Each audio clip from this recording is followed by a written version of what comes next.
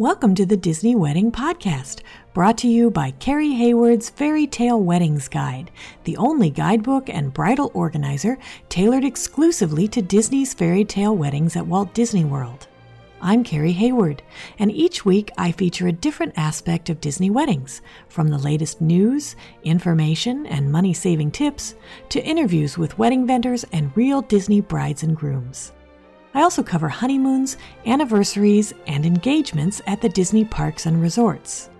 Join me now as the Disney Wedding Podcast celebrates romance at Disney destinations. Today on the Disney Wedding Podcast, I am speaking to Disney bride Nicole Burke about her wedding at Walt Disney World. You may recall that Nicole was my guest on the First Steps for the Newly Engaged 2018 edition episode of the podcast, and now you are going to get to hear how everything turned out for her. So welcome, Nicole. Hi, Carrie. Thanks so much for having me back on the show. Thanks so much for being on the show. I can't wait to hear how everything turned out. Let's back up for those who haven't listened to your other episode of the show. How did you guys decide that you wanted to get married at Disney in the first place? So we actually had a huge at-home wedding planned, and my fiance at the time got into the State Police Academy here, and we just realized that having the big huge home wedding wasn't what we wanted to do. So we called off everything while he was in the academy and decided to plan a Disney wedding. Okay, interesting. So what did your friends and family say when they found out that you were doing this instead of the original plan? I think they were a little bit skeptical because they weren't really sure what to expect, because if you're not doing research on Disney weddings, you'd have no idea what they entail or what they're made up of. So they were a little bit skeptical in the beginning, but then as it got closer, they got really excited about it. Oh, that's great. How many guests did you invite, and how many were able to make the trip? We had 27 make the trip, and we invited right around 40 people. Okay, interesting. Now, how did you guys choose your ceremony and reception venues? I always knew I wanted the wedding pavilion were religious, so it just had that chapel feel to it. And then we originally had the attic booked when we first talked to our sales consultant.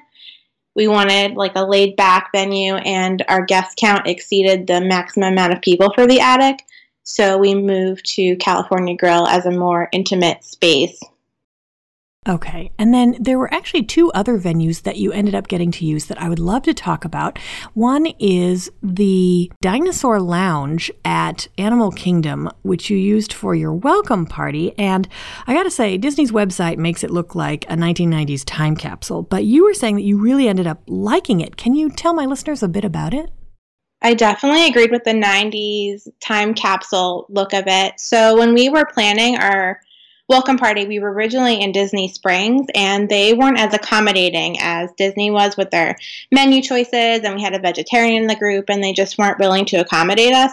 So when I went back to Disney, the whole wedding day was about the fairy tale aspect and everything like that, and Joey doesn't really care about any of that. So when we went back to Animal Kingdom, which is his favorite park, they gave us some suggestions, and we really wanted Tamu Tamu Courtyard. And they told us it would have to be after the park closed. So we'd be there till like midnight or 1 a.m. And with a 9:30 a.m. ceremony the next day, that just wasn't happening. So they suggested that if we wanted to have it during park hours, we could use the Dinosaur Lounge. And I wasn't thrilled with the Dinosaur Lounge with the pictures that they sent. And going back and forth, that was the only venue that we were actually able to use during the day. So we took it. But the pictures that our photographer captured make it look a lot better than the Disney website pictures do, I think. And we dressed it up with like tablecloths and a little bit of floral. So that kind of dressed it up a little bit too. Okay, great. And the flow of the space, everything else worked great? Yeah. All right, neat. And then the other location that you kind of got to use accidentally was your dessert party got moved indoors to the Imagination Pavilion DVC Lounge, which you can actually book for events if you get permission from the park, but not a lot of people have used it yet. How did you like that venue? It was really nice. I've never been in the DVC Lounge. We aren't DVC members, and I was kind of confused when our planner called us and said we'd be moved there because the DVC Lounge is for DVC members, so we were really excited about it, and it was neat to go up there and get to see it. And the one thing I was curious about is, to me, the whole advantage of that space is the beautiful soaring glass ceiling with the crazy views of Epcot. When you were there at night, was it kind of like, oh, it's just a big black sky? Or did it still feel like, I noticed there were lights on in your photos, so it wasn't like you were totally in a cave or something.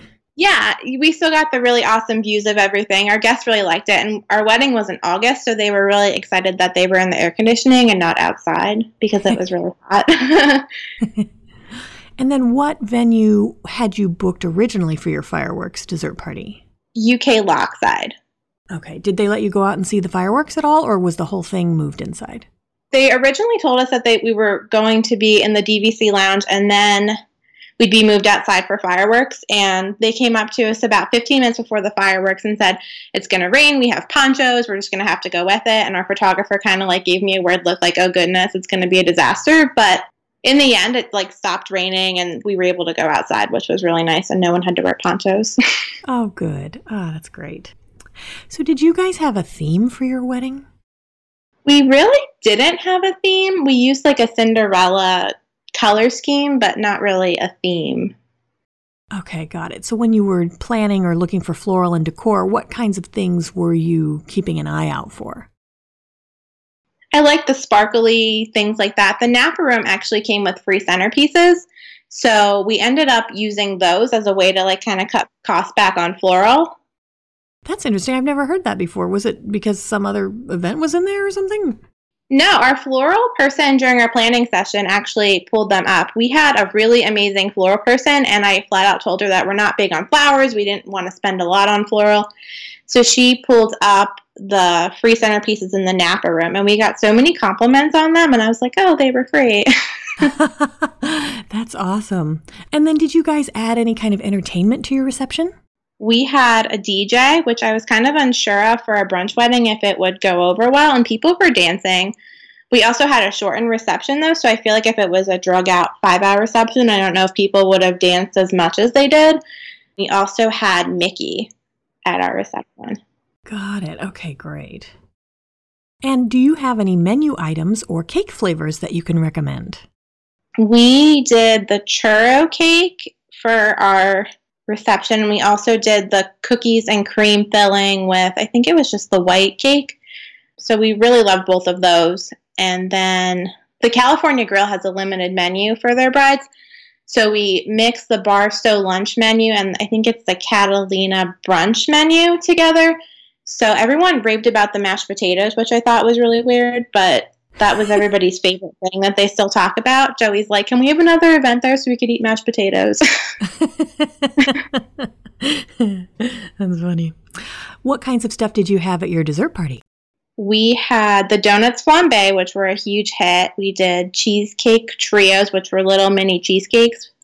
And then we had the novelties and Mickey pretzels. Right. Now, can you give me a timeline of how your day ran? So we had hair and makeup arrive at 3:30 a.m. They were there till about 6:30, and our photographer came around 6:30. So we did getting ready photos from 6:30 to 7:30. 8 o'clock, we did our first look. From 8 to 9:15, we did pre-ceremony photos. We had a 9:30 a.m. ceremony. And then we had the shortened reception from 10:30 to 1:30. And then we kept our photographer for another hour from 1:30 to 2:30 to do extra photos around the monorail resorts. Got it. And then what time was your dessert party? I think our dessert party began at 7:30 with the weather backup. Got it. Now, that's something you mentioned, and I know I often recommend to couples that they shorten their reception in order to save money. What was the impetus there for you guys to have a shorter reception? We were actually the mini wishes package, so our reception was shortened naturally. Disney doesn't offer that anymore, though, as we know. Ah, got it. Okay. But if you do want to save money now, you still can have a shorter reception if you want. And where you would be saving money for listeners who are interested in this option is on the bar mostly. And then if you lop it off on the cocktail hour side, then you could also save money on having appetizers and stuff because you can just go directly to your reception with your guests. They don't have to wait around for you to take photos, and then you start eating, which as a guest, I always like. Yeah, our planner had a mini cocktail hour set up just because we were kept at the wedding pavilion for a little longer than our guests to do photos. We did all of our photos with our parents and our siblings prior to the ceremony because we had the first look. So afterwards, it was just Joey and I at the wedding pavilion. So they had like fruit and bagels out as people were arriving, but we were able to be at the start of the reception with our guests. So that was really nice. Neat. Okay. So when you were planning, what were some of the most important aspects where you focused your attention or your budget? We really were big on entertainment. So when I was actually planning the welcome party, I was stressing out because there was no entertainment. So I added Safari Goofy and as a surprise for my fiance at the time. So I feel like our welcome party would have been kind of bland without him because we were all kind of just sitting there. And then we had Mickey, like I said, at the reception and the DJ. So we focused our budget very heavily into those. Okay, great. And then where were places that you saved your money or you saved your time? We definitely didn't have a ton of floral. So in the beginning, they have you add all these things onto your BEO, like the aisle runner and the aisle petals and the centerpieces. And when we got our BEO back, we were cutting everything off of it. And the free centerpieces worked just as good as ones that would have cost $100. We got rid of our aisle runner, which nobody missed the day of, and focused that money more on, like I said, entertainment. Interesting. Okay. Now, what ended up being your favorite memory of your wedding day?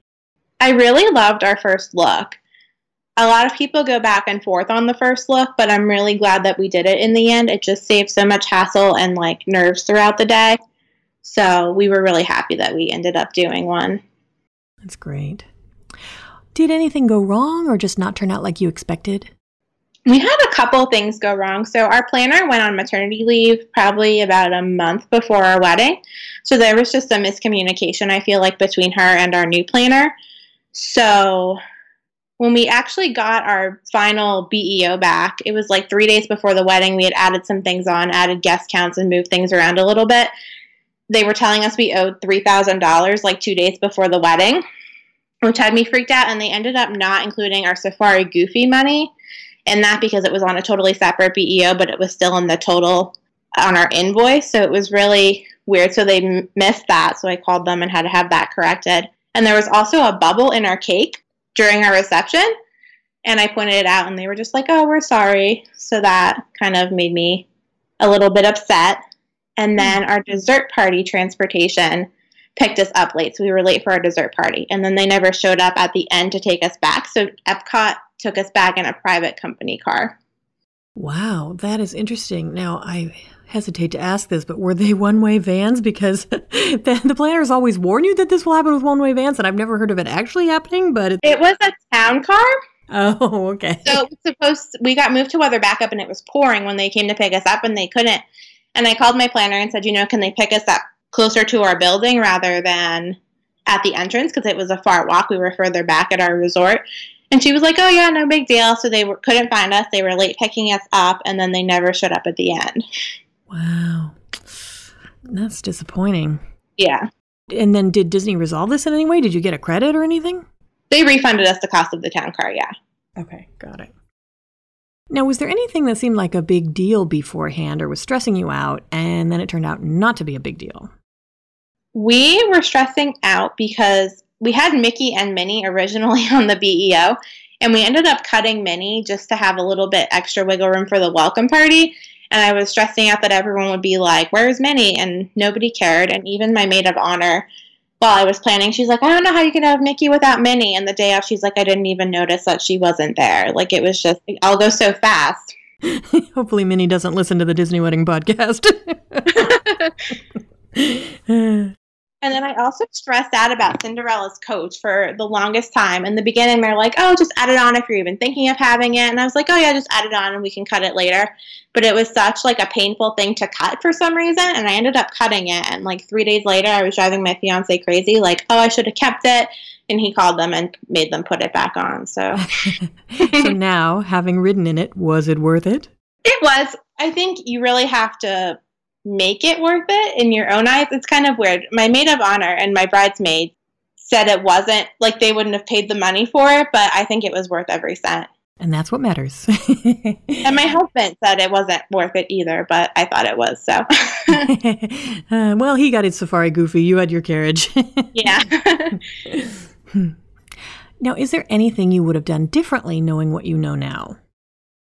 I don't think I would have picked a summer month for our wedding. I was like, oh, it won't be that hot. But when you're in full wedding attire and a ball gown and my husband was wearing his tux, it was really, really hot. Oh, that's a good tip. Any other tips or advice for future wishes, brides and grooms? I think we could have scaled back on our dessert party menu a little bit. We had a brunch wedding, like I had mentioned previously, and we weren't even hungry by the time we got to the dessert party. I was like, oh, we have to eat again. And you feel obligated to eat because you paid all this money for food. So I definitely would have scaled that back a little bit. Interesting. Okay, that's a good tip. And then our bridal party caused a lot of drama during planning. There were people dropping out, people who couldn't make it last minute. So I don't think going back I would have had a bridal party from the beginning and just had our friends come and had a good time rather than having all that additional stress during planning.